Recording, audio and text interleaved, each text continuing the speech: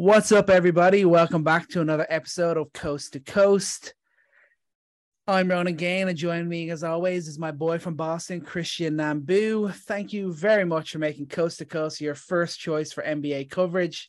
And remember, we are free and available on all platforms, and you can also watch every episode in full over on our YouTube channel, along with all of our best hot takes. Just search Coast to Coast NBA Podcast. We got an exciting pod today. We're talking two teams that did very well considering the health of their team last year. And now it looks like they're going to have a healthy team this year. And it's going to be a big year for both the Los Angeles Clippers and the Denver Nuggets. What do you think, Chris? Well, I say we just cut to the chase and we ask this question is why are the Clippers not the team to beat in the West? Who is the team if not them? I think it's a pretty easy answer for me. Yeah, I mean, the only thing you say is just the fact that the Warriors are the champions and they should get better. Although what's happening with Draymond and Poole at the moment is a bit of a strange situation. But do we go off schedule or at least talk about that for a couple of minutes here? Do we at least address it? Because that video came out this morning. The video is crazy. Like, how did that video come to be? Like, who managed to get their hands on that? That was just insane. It doesn't look good. The video really doesn't look good because he slept him. A hell of a punch. Like, come on. Yeah, I was picturing like maybe a shove, like kind of a, like hands to the face type deal, but that was just like closed fist, like knockout below. But I don't know. Is it something or is it nothing? 2 months from now, are we going to care about it? I guess that's what Jordan Poole wants to view it as. I guess he's probably the guy who could make it into something more than it is. Like I saw someone say today, it's like, this is the first time that like this situation's probably happened a million times in basketball courts and we just haven't seen it. This is the first time we've seen a video. So being the modern world that we live in, that could take this to another level that we haven't seen before. But you have to think for if the two guys can put it behind them and just move forward, that'd be obviously the best thing for the Warriors. If not, we'll see a fine and some sort of small suspension for Draymond. Yeah, I mean that's all. I think they're going to have to do that, but I can't help but think, and even though completely different player, completely different situation, but that whole divide that was growing between Draymond and Durant near the end of his tenure there. And then now this happens, like, I don't know. I don't want to make a big deal out of it just because you're right. And I agree that these things have definitely happened before, but I think there is probably something to be said for someone like Poole, who's trying to, this is more for me, something about Poole. Is he trying to be the guy on the team? Has something shifted in his mentality that he wants to, or maybe Draymond is just, why are we blaming the victim here? Like, like Jordan Poole gets punched in the face, and then some people are like, well, maybe he deserved it. Like, at the end of it, I honestly don't think it's going to be a thing. Like a few months from now, no one will talk about it because the Warriors are going to be good, and like even if they're bad, it's not going to be like, oh man, if Draymond never punched Jordan Poole in the face, like something would have catastrophically went bad if this is a discussion later on.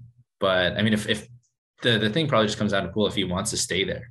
Like, I don't know. Is this a gut punch for a guy who's, considering himself like a rising star? Like, no pun intended. It's a face punch. I don't know. This is just not a good look for a guy who's probably trying to become more of a not just like a little brother on the scene, but a true, contributor to a championship team. Yeah. I'd say he's trying to, like, obviously we know the younger guys that are within the Warriors team are gonna come in this year, the likes of Wiseman and Moody and Kuminga, and I guess Poole's probably a kind of guys like, I don't want to get lumped in with those guys. I want to be talked about in discussions with the likes of Draymond and Clay and Curry. So you wonder if that sort of element or that sort of mentality had anything to do with it. Yeah, that changes things for sure. But yeah, that was a segue that had to be addressed. And I mean, in other news this week, we have to just tell everyone, if you haven't seen Victor Wembanyama, oh my God, it's a video game. He's not a real person. He's not from planet Earth. This guy's the pictures of, you've seen the picture of him next to Rudy Gobert. Mm-hmm. And, and then the picture of AD and LeBron just looking at him, up at him like. So as a long aside, just a lot of fun stuff in this first week of preseason that we excited to talk about Clippers, but man, just a lot happening this week. Yeah, it's good to see some action back and things going on every day. You got something new, which is what you love about the NBA season itself. But well, I mean, that answers it. The Jordan Poole punch. If the Warriors are falling apart, then that's the only team that I think is standing up to the Clippers here. Because honestly, we're not going to look at these preseason games and extract too much and think big picture about them. But pretty good sign to see Kawhi out there, PG out there, for them to look confident, for them to look fluid, and maybe some nitpicky things on the floor about how the bench unit worked. But how good did you feel just watching them on the floor, and just that first shot that Kawhi took right over Nurkic? That was pretty good. I mean, that's all you really need when it's preseason. All you're looking for is those guys to be on the floor. And not only were they that, they actually looked comfortable out there. Obviously, only preseason, don't take too much from it, but just the fact that they're there is so huge for this Clippers team. That's all we really want. We just want Kawhi Leonard and Paul George to be out on the floor this year. And if they are, with the roster that the Clippers have built outside of those two, I don't see how they can't be competing for like anything outside the top two would almost be a failure. That's how good this team should be on paper. I think they have the best. I think they have the deepest roster in the league. Yeah, 100%. And it gets really nitpicky when you look at this roster and well, do they have a third star? And I guess that's a question we should answer. Is do they need that? Do they need that third star? I mean, look at the Lakers. They went and tried to find a third star, and look what happened to them. That's a pretty extreme example, but you're not wrong. And I think you try to consolidate too much, and then you lose that, because I think that's going to be a discussion this year. And I think it's the wrong discussion to have, honestly, because I think team basketball is what's defined the LA Clippers, what's defined Ty Lue being one of the best coaches in the league.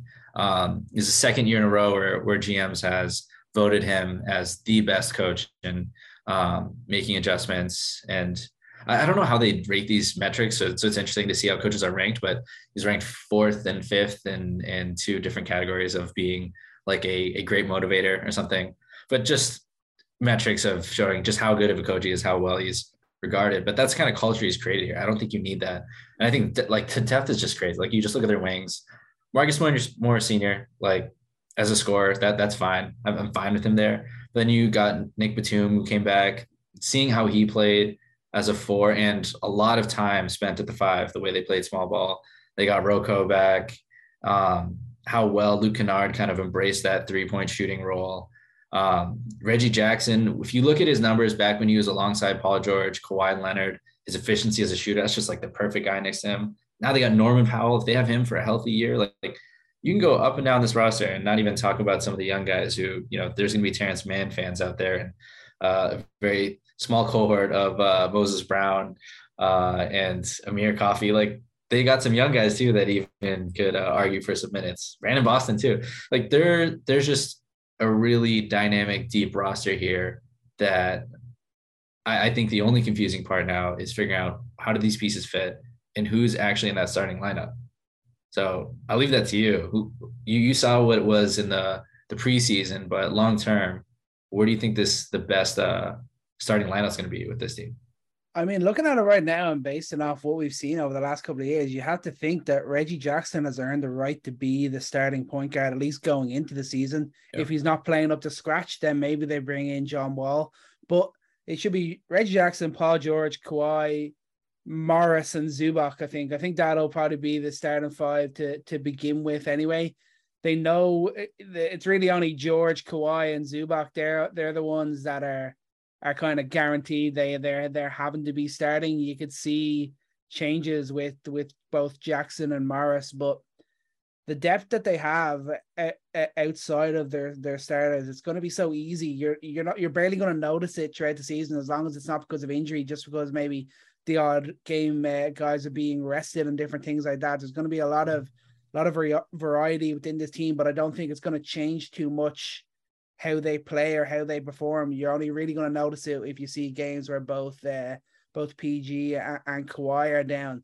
The only kind of hole they've got within the team is really just they don't have legit like backup center for Zubac. If he was to get injured, that would be a problem for them. I think it's okay covering him when he is within the rotation, but if he were to get injured, then they might have just a little bit of a problem. Yeah, I'm actually really excited to see Moses Brown get some run. I know that they love to run when they run those lineups out there with Batum at the 5, Rocco at the 4, Kawhi out there at 3, like they'll be able to switch absolutely everything. And that's where their defense can just wreak havoc on other teams. You just can't get any mismatches out there. And unless you're playing an Embiid or Jokic or someone who you really are truly worried about in the post, like you can do that in today's NBA. Like probably for 70, 80% of matchups, they don't even have to have Zubats out there. They can just run big wings up and down the roster. But Moses Brown, in those situations, when you see this guy in the court, you forget he's 7'2", how much gravity he has as a roller. And I think he does that to a much higher degree than Zubats. So that should be something to watch throughout the season is, Zubats has been such a very solid 2A big, but I think Moses Brown has some potential. I mean, he's had some crazy high rebound games last season when he's been given some minutes, but I do think that's probably not going to be a huge deal down the stretch, except in some very rare matchups. We'll talk about the Nuggets later, but obviously that's the kind of guy that you might need someone a little bit bigger, but then maybe you want to go small too. But the Clippers have the options to have tremendous defensive versatility even without him. And just going back to the point guard situation, I think that's absolutely going to be probably what it is, right? Reggie Jackson starting there, John Wall backing him up. And it just makes complete sense. You're going to see Kawhi Leonard have the ball in his hands. You're going to see Paul George have the ball in his hands. You're not going to have great effect to have John Wall out there with them on the floor. And Reggie Jackson has clearly proven how good he is as a shooter. He almost shot 60% true shooting last time, over 40% from 3, almost 60% true shooting when they had Paul George and Kawhi out there, which dipped below 50 without them. He did not have his most efficient year, was almost hitting 30% on usage. Just he had the ball too much in his hands, and he's just the perfect kind of shooting point guard out there to put next to them. But I am excited with John Wall. I mean, he looks healthy and he looks still fast. He can get downhill. And especially when you got some young wings on this team, I think he could have a very important role to keep their bench alive and well. Yeah, big time, man. And obviously with the passing ability he has, it's going to be great for some of the guys that will probably be playing in the same rotation as him, with the likes of Powell and Kennard and even Batum and Covington. They're guys who can hit shots. With John Wall feeding them the ball in the second rotation, they're going to get a lot of good looks, and Wall's going to be almost in his element there, and he's coming into a great situation for him, because I mean, the big thing with the signing of John Wall for the Clippers is that they're not really expecting anything out of John Wall. They're not reliant on what he delivers for the team actually changing whether or not they are a competitor or not. Anything they get out of John Wall is going to just be a bonus, really. So that's a good thing for Wall as well, that he hasn't played in 2-3 years, and we don't really know what level he's going to come back at. Is he still at anything close to the level that we saw dominate as a point guard with the Washington Wizards? We don't know, but the fact that they're almost taking this as an experience and just taking whatever they get out of him as a bonus, that's great for the Clippers, and it's great for John Wall. That's a great kind of way for him to get back into playing. Yeah, I think that's going to be one balance. I think he knows his role in this team. It seems like from the way he's talked to the media, the way he's interacted, it feels like, he wants to help this team and he doesn't want to take away what they have going. And I think that's good. I think the only difficult thing is, look at the guys on coming off the bench. Like obviously, Luke Kennard's gonna be very happy to be a spot shooter. Nick Batum, same thing. Rocco, same thing. But Norman Powell, that's also a guy who's I think, going to be a huge X factor. And we can get onto that now. Is like who are going to be the important guys. So I think Norman Powell is going to be a major contributor to this team in the playoffs because of his shot making ability, and that's going to be kind of a tough dynamic between two of them, because Norman Powell isn't just a spot up shooter. He's not a guy that's just going to just run around and wait to be handed the ball. He's also an on ball scorer. He's also a guy that, wanted to have an expanded role. Portland didn't really get enough of it, and has kind of mentioned that he's wanted that in the offseason, which was kind of a untalked about subject. So again, it's just preseason, but you look at their minutes together, John Wall is just running pick and roll after pick and roll after pick and roll, which is leading to good offense for other people. But, it's not really leading to that kind of offense that leads to Norman Powell having those sort of advantages. So that's going to be a big thing for Ty Lue to kind of figure out how to work out that dynamic there, because I think the more important person, at least to me, is Norman Powell in the long term. That's a guy that in the playoffs kind of pushes you over the edge if his scoring's on. Yeah. I think that's fair. That's definitely, obviously, that's why you get the best coaches, to be able to kind of figure out that sort of that element. I think, like you mentioned, Powell's kind of clearly been angling for a bigger role, being able to contribute more, and he's got the ability to do it. It's just whether they can find enough time to get him the ball enough to keep him happy, or will he be kind of one that might be looking elsewhere throughout the whole season if he's not fitting in with the plans like he expected to. It might be like that, but if you look at everybody else, like everyone else is kind of, they're in their perfect role. And that's really the only thing. And that's why I meant, like, if you're looking at any previews of this team, there's a lot of nitpicking going on, because you can't really look at this and find any obvious problems with their roster. Like there's a million different ways that you could rearrange this, and there's so many. This is going to be a fascinating thing to see throughout the season, of how many different iterations they're going to have this team to see what's the best thing for the playoffs. Because that might be something that will be a question that we revisit a few months from now.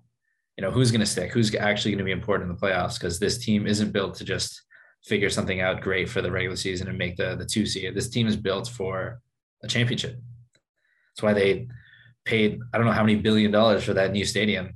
That's why they sold everything just to get Paul George. That's why they've sold even more to get Norman Powell. That's why this team is here right now.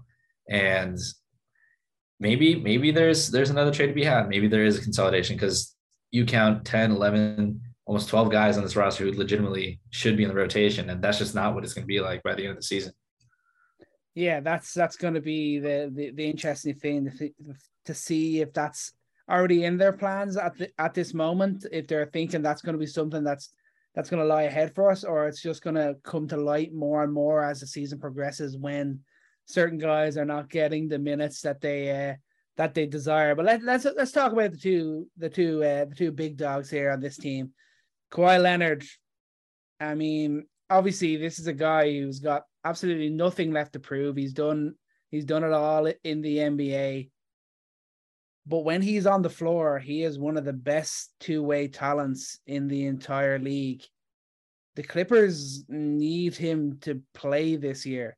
They need him on the floor. If they're really going to achieve their highest goals, they need him playing at least around the 60 game mark. That's what they're going to want him. If they're going to be competing for a top 2 seed, and then you want him still fresh, and you're not pushing him too hard to come playoff time. But I mean, you look at things that over the last few years, and like he's got to play 60 games. He's never done that for the Clippers, and I know they got him to be the edge, the difference maker in the playoffs. But we got to see him on the floor in the regular season too. Yeah, that'll be a tough thing. He's always been in charge of his own load management. And you don't know. Is it better that you keep him fresh? Is it better that you if by the end of the season he only plays 55 games, but in that first playoff series he's 100% healthy and ready to go, that's something you're gonna have to live with. And I think that for any team in the league, this team is uniquely situated where they can survive multiple games. You know, they went 24 and 27 in 51 games without George or Leonard last year. They won 42 games without him, both of them. So of any team, I think they have the opportunity to load manage. So while it doesn't look good and it doesn't, you know, it's the fans are obviously not getting the bang for their buck. You don't pay $80 to go to a game and watch Kawhi wear a Gucci suit and, you know, Reggie Jackson jack up 20 shots in a game. That sucks for the fans. But I think like of any team that they'll probably load manage the most. They're gonna be leading the league in load management this year. Yeah, at least the one thing you would say, the season that he joined Toronto, that was after an injury played previous season. He did play 60 games that year, even though it felt like he missed like fucking 40 games. The way that the load management worked out that year worked out pretty good for Leonard and the Raptors that season. So if they can get a similar sort of mark, if the Clippers can find that sweet spot, that's you know, he's the difference maker. Without him, they are a playoff team, but with him, they are a title challenger. I think that's the way you look at it with Kawhi. Yeah. With the Clippers. Absolutely, easily. And then the last time that we saw them challenging for title was their lackluster performance against the Nuggets. So I don't think we even mean to segue it like that, but it feels like so long ago since we saw Kawhi and Paul George on the floor against real talent, not just preseason game. And it was against Jamal Murray. Last time we had seen him really do something significant. And it's cool to see them in the same week. All three of those guys on their separate teams do just even a little bit of what they used to do. Just to see Jamal Murray on the floor, how excited he was. I think that's a matchup I can't wait to see him again in the playoffs. If the Clippers and the Nuggets meet again, that's gonna be a reckoning. Yeah, big time. We'll get to the Nuggets in just a minute. Just quickly on Paul George. I mean, this is the guy who's coming. Obviously, he came back at the end of last season, but he's coming in and almost in a completely different situation to Kawhi Leonard. But he's coming in as a guy who still has a lot to prove as an individual in the NBA. I mean, in his 3 years with the Clippers, he's played 48 games, then 54, and then 31 last year. I mean, he hasn't done anything really. He got one All-NBA first team. He has 0 finals appearances, 0 MVPs, 0 titles. He is, obviously, this is Kawhi's team. When they're both on the floor, it's Kawhi's team. But Paul George is there for the moments when it's not always going to be falling for Kawhi. That's where Paul George has to step up. He is another a great two-way talent in this league. And when he came back last year, he looked great. I mean, he was averaging 24, 7, and 6 with over 2 steals. And I think you could see similar numbers to that again, although I think we'll see a boost in his efficiency because his efficiency wasn't overly impressive. But it's a bigger year for Paul George, I think, than it is for Kawhi Leonard, because I think he's the side of the coin that still has that bit to prove to himself, to Clippers fans, and to the entire NBA. That's always the thing that's hung over his head, right? Is the proving something, not having the accolades, not making it to the finals. You could hang that over a lot of stars who played most of their career in the Eastern Conference during prime LeBron years. That's going to be something that's held over him, that's held over DeMar DeRozan, and the list goes on and on. Held over Carmelo Anthony, even though it's a little different situation. But that's always going to be a tough thing. And I think the more recent playoff struggles that he's had is definitely a bigger issue, and he'll have to prove it next spring when it's the playoffs. That's when that's going to matter, because he could have a 26 point per game season on great efficiency and be one of the best shooters in the league, like he can be, and he will. I think he will be. He will be a top 10 shooter this year. When he's healthy, he's always one of the best shooters in the league and one of the best defenders in the league. Hands down, one of the best players in the league. Like, he's always that good in the regular season when he's healthy. But it's just the playoffs. And I think that's where he's going to have to prove it. It doesn't matter what he does in the regular season, and we'll revisit it in the playoffs. And that's what will change everything, I think. The legacy is so tough for a lot of these players because, you know, I don't think that Paul George is on the same level as LeBron. He's not on the same level as Steph Curry. He's not on the same level as the type of superstar that can bring it every single time in the playoffs, that you don't doubt their kind of performance. And now someone's going to pop in and talk about all those random times where maybe Steph Curry had a bad game here or there. But for the length of a series, you can always count on your best stars to deliver. And that's just something that we haven't seen from him. So accolades aside, you know, when it comes to springtime, I want to see him perform in that way, just consistently and not shy away from the moment. It's guys like him and Harden that have times that I've felt the opposite of vindicated for when I've wanted them to step into the moment. That hasn't happened. Yeah, it's even worse that the fact that, like, in the moment now is that he's actually doing it as the two guy, and for Harden as well. We're not going to get into 76 or anything, but he's doing it as a two guy at the moment now. But in the past, it's kind of been where it's all been on them, and they haven't quite, for the most part, been able to step up and do it. Now it's really the main pressure is going to be on Kawhi as long as he's on the floor too. So you really think if it's there at all, this is the perfect situation for it to actually finally come out and come out and show your playoff greatness, Paul George. As the Clippers fans need to see it. But start of the season, the Clippers have a pretty handy run. The only issue is you think they're probably they could end up being slow starters, considering with Kawhi might be on minutes restrictions to start off the season possibly, and they'll probably be resting up for a few of the games. But they play the Kings, they play the Thunder twice, the Rockets twice, Utah, the Spurs, and then they have some tougher games against the Lakers, Suns, and Pelicans. But that's their first 10 games. If they want to, they could get off to a really strong start to this season.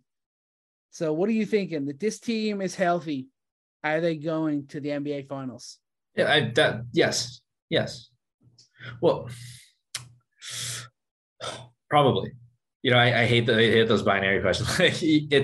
It's tough to say right now because we've literally seen all of 16 minutes of Kawhi.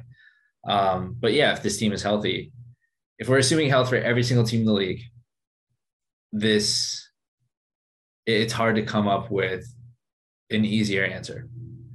And that's why I said at the beginning, like, who is the team to beat? Is it the Suns? I'd pick right now I'd pick them over the Suns. Mavs, I'd still pick them over the Mavs.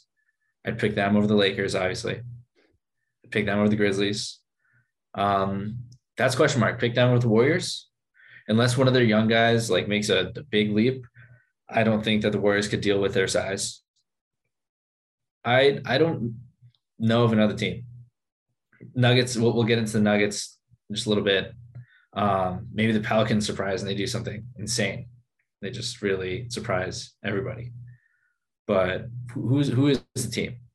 Name. I mean, there is no dead set team. All teams healthy. You have to say it would be crazy if the Clippers were not the team. Like you're saying, it just seems like on paper, everyone healthy, the Clippers have got the best roster. Their two stars are two of the best two-way players in this entire league.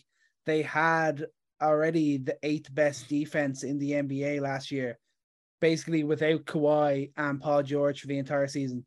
You're adding Kawhi and Paul George back into that, which will improve that while also giving a huge boost to your offense as well. So they could easily be a top 5 team in both categories. Is it easier question to say, will they be the number 1 seed? Would that be an easier question for you? Yeah, I'd say absolutely. Absolutely, yes. Because again, you never know. Maybe we get playoff P again in the playoffs, and then this conversation looks dumb. But yeah, and you mentioned the 8th in defensive rating. I'll mention this. They're 25th in offensive rating, and they're third last in isolation scoring. Those obviously are going to be a lot better once you get PG and you get Kawhi on the floor. And again, they won 42 games without them. This is easily going to be a one seed if they're playing the amount of games that you think they're going to play. So the load management definitely comes into play there. But you this is an easy exercise. Anyone like who's going to doubt this, like go up and down. Like obviously, if you're a fan of that team and it's close, you're going to want to not pick the Clippers here. But Suns, Grizzlies, Warriors, Mavs, Jazz, Nuggets, Timberwolves, Pels, Spurs, Kings, Blazers, who? Nobody. None of these teams have the roster that the Clippers have right now. And this isn't a hypothetical like it was in the beginning of the summer. These guys are healthy. This team is here together, and they have only more growth to explore with some of the new faces here and even a little bit of youth on their team.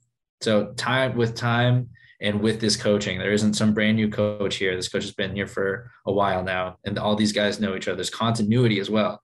That's something we haven't even talked about, but maybe we end it with that. But the continuity for the Clippers is probably the biggest factor why they should be the best team in the West, because they have the star power and talent, all that, but they all know each other. They all know how to play with each other. The only new things that you're really introducing is Powell and Wall. Powell's been there for summer. I think the way that Wall, we've already discussed, is going to play seamlessly with their off-ball shooters. This team is geared up for being the best team in the West and making it to the finals. Everyone should embrace that. They have it, folks. Embrace it. The continuity, I think that was a great point. Definitely the point to finish on. The continuity is definitely a huge element for this team, and it's something I think we're going to see really help them and push them on to really explode for arguably the first time this season, and that they're going to be the one that everyone's going to be chasing. But moving over to the Denver Nuggets, another team that weren't so healthy last year, but of course they had the MVP Nikola Jokic, ended up with the 6th seed, 48 wins. They were easily beaten in the first round by the Golden State Warriors in 5 games, but they're getting back Jamal Murray. They're getting back Michael Porter Jr. And then again, you ask the question, if this team is fully healthy for the year, can they rival the Clippers as the best team in the West? I still think I put them a tier below. I mean, I'm putting them alongside the T-Wolves. I'm putting them alongside the Pels, alongside the Mavs. Like it's pretty open. And I think the question is, like, for these types of teams is, are they going to take over the Suns? Like, there just seems to be, it sucks with the Suns. It's like every single year since they made it to the championship. Now it's like, when are they going to fall off? When are they going to fall off? It's just like everyone waiting for them to fall off. But it just seems like an issue of depth when we just talk about the Nuggets in particular, that sets the Clippers apart from them, sets the Clippers and sets the Warriors apart from these other teams, is that you get your health back, you get your stars back, but I still think there's some question marks about this roster. Maybe that's what we get into here. Yeah, I mean, I think you can be fairly confident in their starting 5 all being healthy, which you got Murray, Kentavious Caldwell-Pope, Michael Porter Jr., Aaron Gordon, and Nikola Jokic. But then the bench are kind of looking at it. Obviously, Bones Hyland had a great first year. If he can continue to develop, he's a great rotation piece to have. The addition of Bruce Brown was a huge, huge pickup. We saw how good he was for the Nets last year. Green is a solid piece to have, but then you're kind of like, DeAndre Jordan, is he really a guy we want to be in our rotation come playoff time? And a few other younger guys where you're still, the question mark is still there. So you can kind of almost be confident in like 7 or 8 of their guys, but after that, you're kind of, it's the question marks start to rise then. Yeah, even Bones is like that's like a fun hypothetical still for me. That's like hey, maybe this guy will get better this year, and that's a individual development thing. Because when we're talking about the Clippers, it's like them putting together this team that can compete for a championship. If Bones Hyland gets there, that's pretty unbelievable development for a sophomore player, for a second-year player. And that's what's concerning for me when you're comparing at the very top. When we're just talking about the team individually, I think he's a great talent. He's going to continue to develop, but Bones is going to have to do a lot to get there. And again, we're not taking anything from preseason, but from what we have from the summer, there isn't some like wealth of evidence that Bones has made some insane leap into a real contributor. So I think the question really lies on Jamal Murray, Michael Porter Jr. The health is an obvious question. You know, that's something that applies to any team and any player just coming off of an injury. But it's particularly salient for these two guys. You know, Michael Porter Jr., who got passed on by half the league until he got drafted. He's supposed to be the number one player. And that finally resurfaced when he had to get a back surgery. And clearly he just wasn't healthy first part of last year. It was obvious. So it's good to see him at least be making those tough shots. I mean, 12 points in a preseason game and very limited minutes. I mean, it doesn't look like a lot, but if you look at the shots he's taking, it's just typical Michael Porter Jr., just like a little bit out of the flow of the game, just shooting over whoever's in front of him, taking a tough step back and looking like Kevin Durant. You love to see that. So if he can bring that all season, you know, obviously that changes things. If he can take his game to another level, because he's a guy who I think has a potential to be a game changer. I'm not really looking at their bench, honestly, at this point, because I don't see anyone who's going to be a actual like needle mover come playoff time.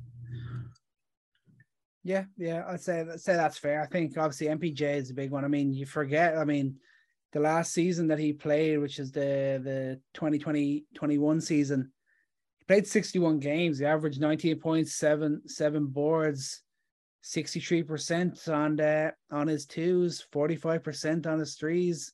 Just insane. This guy is a legit shooter. He's a legit scorer. He can be such a difference maker for this team. Obviously, it just comes down to health. I mean, he's been in the league for 4 seasons. He's played 2 of them and he's missed 2 of them completely almost. Yeah. I mean, like that's just a big thing. Is this going to be a trend that we're always going to see, or at least you have to hope for Nuggets fans and the Nuggets franchise as a whole that at least that he can stay healthy for this season, because they need both him and Murray. Obviously, Murray's coming off a big injury as well, but MPJ has been plagued by injuries throughout his whole career. It's why he fell so much in the draft. Have they finally found a way to treat it and make sure that it doesn't keep coming back like it has?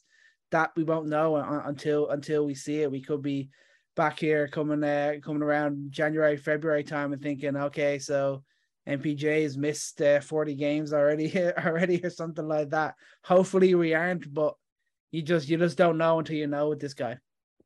And do you expect him to take a step forward, like with health? Like how much better can we expect him to get?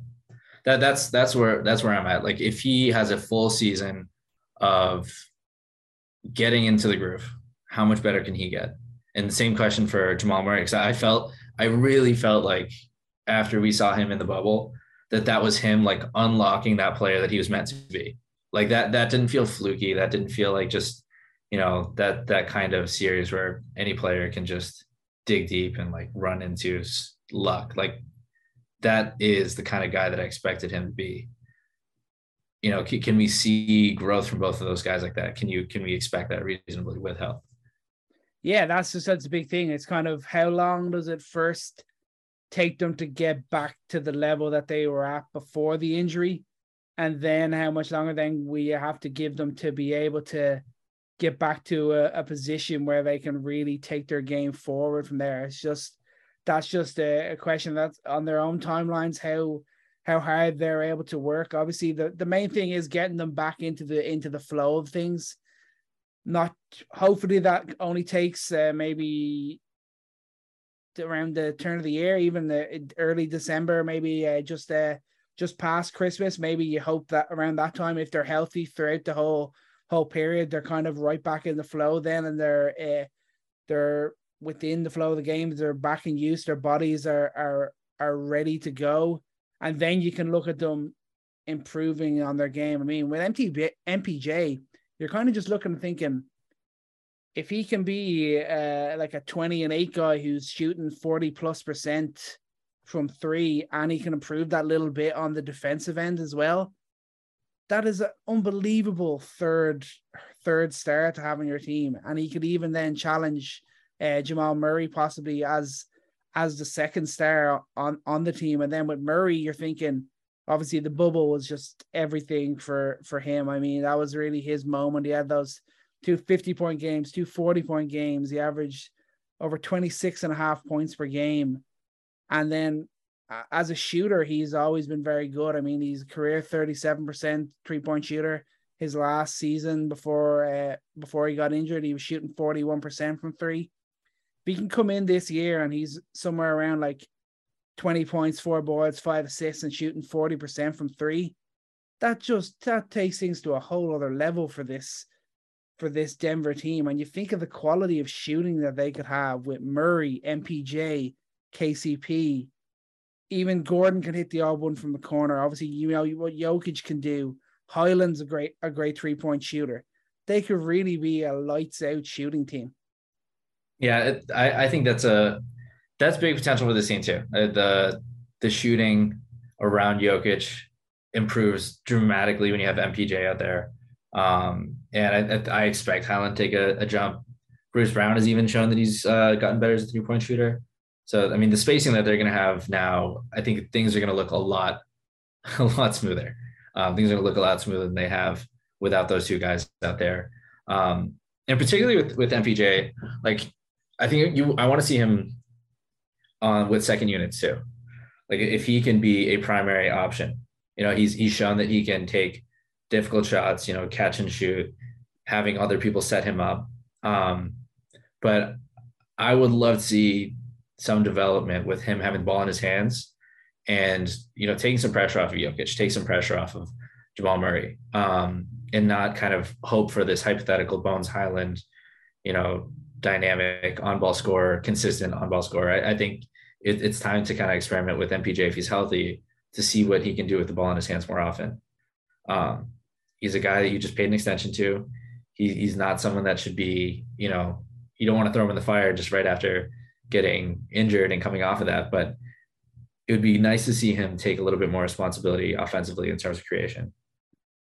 Yeah, for sure. That's something that's has to be on the minds of the Denver coaching staff. I think they know what a talent MPJ can be, and it's not just it can't just be a question of just letting him get to like the level where he's comfortable. They have to try and push him that little bit extra to get that little bit more out of him, and can't just rely on the ball always to be in Jokic or Murray's hands. If they can find a way where MPJ can be a guy where you can consistently rely on him having the ball in his hands, that makes such a big difference in all crucial moments for this team.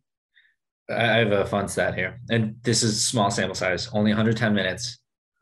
But when you had a lineup of Murray, Barton, Gordon, MPJ, and Jokic, their net rating was 18.5.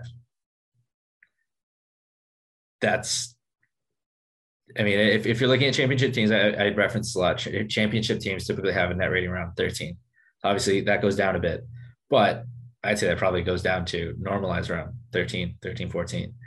They had 66 true shooting. They had a 22 assist ratio. That would be best in the league. And they had a defensive ratings of 108.7. That would be top 10. And now you replace Barton with KCP, who's a much more potent defender, much more reliable 3-point shooter.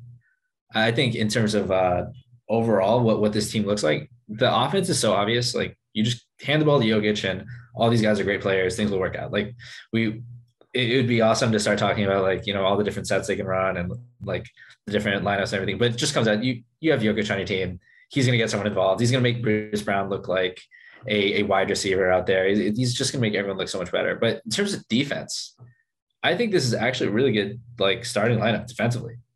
Yeah. Like, Jamal Murray's no elite defender, but he is a guy who's going to fight over his screens. He is a guy that is physical. He's not going to give up on plays. KCP is still a great on-ball defender. Michael Porter Jr. has definitely gotten better as being weak side help. Like, he's not a great on-ball defender. You know, he's not the smartest defender in the world, but he uses his length well, and he's a great rebounder. Aaron Gordon is I think he's one of the most underrated defenders in the league, to be honest. Like, he he can legitimately guard two through four, 2 through 5, depending on the team. He can guard 4 positions on this small ball league. And the amount that he does to correct for mistakes, especially last year, is tremendous. And then you look at Jokic. Jokic is a good defender as well. Like, he's not putting up block numbers, but in terms of what he does now to deter shots at the rim compared to 3 or 4 years ago, like, this is legitimately good, maybe not top 10 defense, but this is a championship level like defense now. They're more than capable to be elite offensively and get stops on the other end. Like, I don't think I'm going to have a long-term concern about this team giving up too many buckets. Yeah. I think I definitely agree with you there. I mean, I wanna find some way to just play down the Nuggets outside of just mentioning the health. But I mean, you're looking at it on paper, and this is the year. Jokic obviously is a back-to-back MVP winner. They had that run in the bubble, but now this is the year, normal situation where they really make that splash in the playoffs. And if this team is healthy, with Jokic as the lead guy and the other talented guys playing off him, they have got to be right up there. A first round exit is not on the cards for the Denver Nuggets this year. That'd be a big time failure for this team. They've got to really step up in the postseason this season, and Jokic has to be the lead guy in that. So let's do this exercise then. Who are they? I think the Clippers was easy. But what about those teams you mentioned? Are they better than Pelicans? Yes. Okay.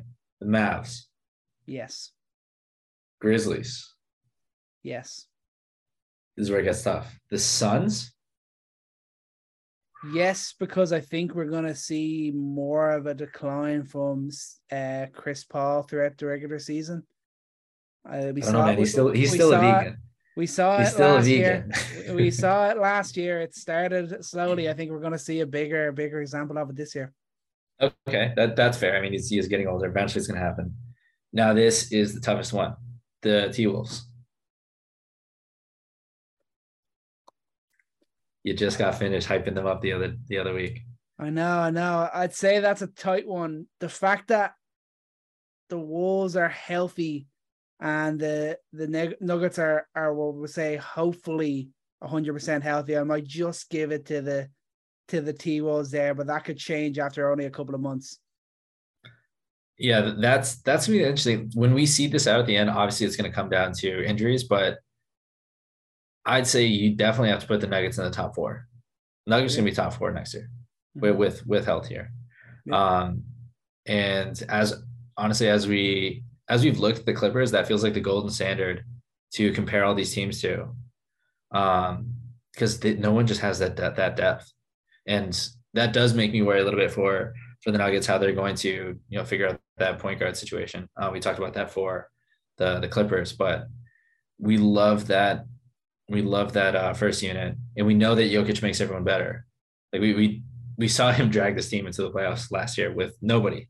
So how much do we actually care about them not having a true second point guard? Maybe we don't at all. Maybe that doesn't even matter. You just put Bruce Brown out there and Bones Highland, have everyone run around while Jokic just runs circles around everybody and gets everyone easy layups. Maybe that's just exactly how this is going to go. This is probably how it's going to go. So these basketball conversations probably don't make as much sense when you have Jokic on the team.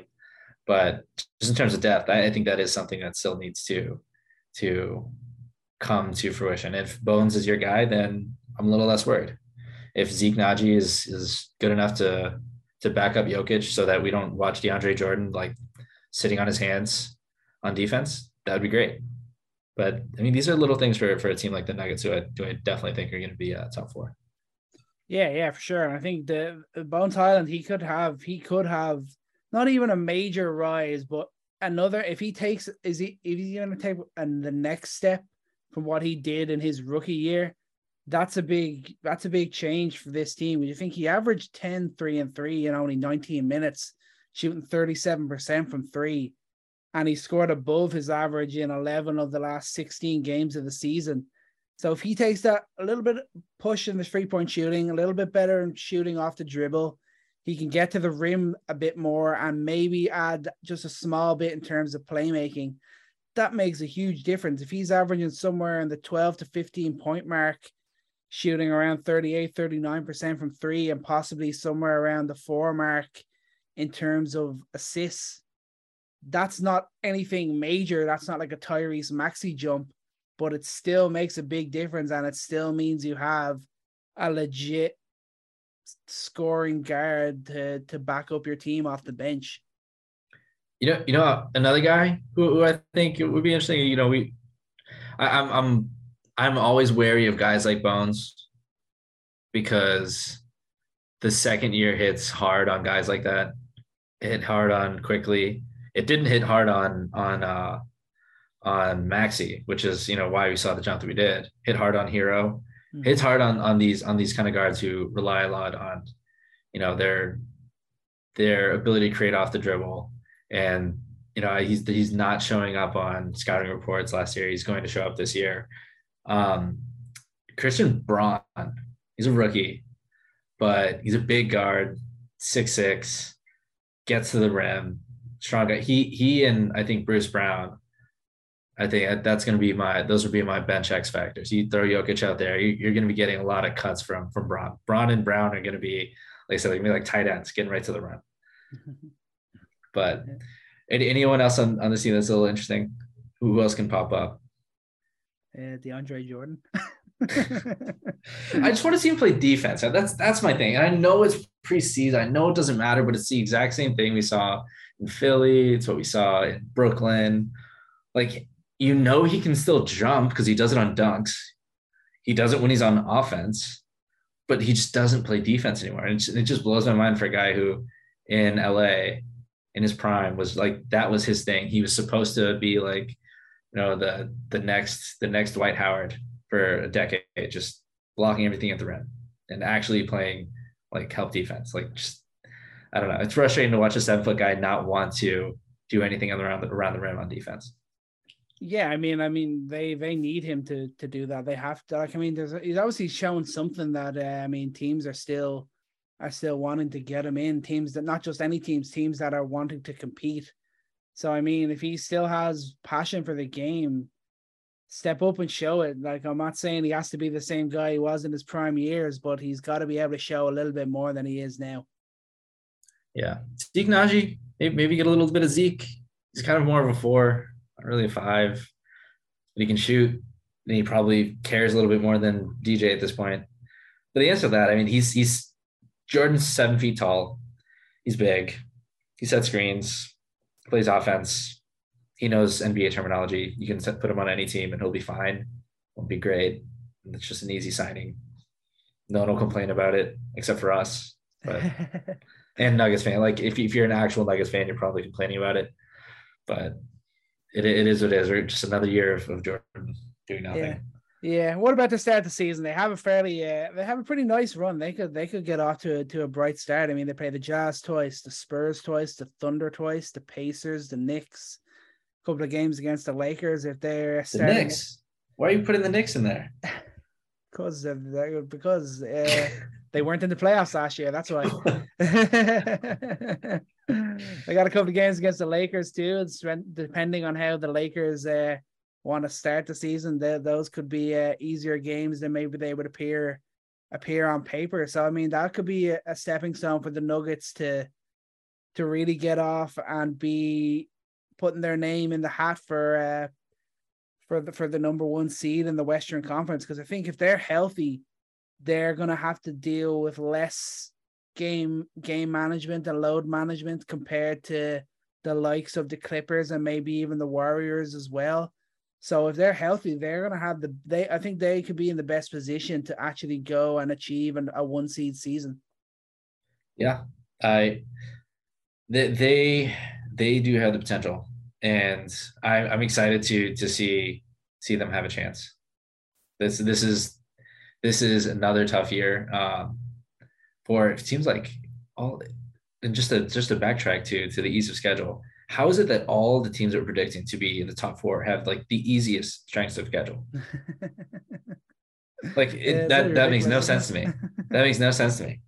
You just named off like 10 wins right there, but it's going to be an easy time for MPJ to get things working out in his favor, get Murray comfortable, get those guys comfortable, and that's going to be nice for them. It's going to be nice for Kawhi and PG to get started too. Both these teams have easy schedules, but I think I really got to stray away from that claiming that Nuggets can make the 1 seed.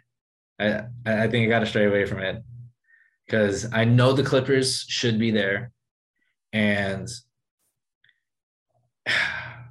you know, if I'm going to say this from a Nuggets perspective, like they're going to be hungry and in a fun way. Like this team is not like, look at the joy that you saw Murray play, but that was so fun to watch. And like, just to see him be so happy to be back on the floor. Same with Porter Jr. And for Jokic to have guys out there to take the load off of him a bit, like there's going to be renewed energy. And that's, you talk about the continuity for the Clippers. I mean, there's absolute continuity here for the Nuggets as well. There's a couple new faces, but they both fit seamlessly what previous players have brought and then some. But then you look at the core, like these guys know how to play together. These guys know what their goals are and know who they are on this team. You know, MPJ just got his extension. There's no question of like, oh, I got to play for a contract extension or anything. So, you know, if you're a Nuggets believer, I mean, this is absolutely a team to believe in because they're going to be hungry. This is a team that could be the number 1 seed, but it's going to be competitive up at the top of the West. It'd be super competitive because you're going to have the Suns there. You know, I don't know if Chris Paul is going to fall off, but if that happens, obviously your prediction is going to come true. You have the T-Wolves there. You're going to have teams like the Pelicans and Grizzlies are still going to be competitive. But outside of the Clippers, it's going to be a really, really tough challenge to get to the 2 seed and stay in the top 4. Yeah, 100%. But you hear that, Nuggets fans, you definitely have reason to believe. But I think that's going to do it for today's episode. Thank you all very much for listening. I am Ronan Gain. My thanks to Christian Nambu for joining me, and thank you all very much for listening. We have two more episodes to go. We're going to have the Suns and the Mavericks and the Warriors and the Grizzlies. That's still to come ahead of the new season. We'll hopefully get those to you next week. But if you like what you are hearing, please subscribe and follow on all your favorite social channels from Twitter to TikTok.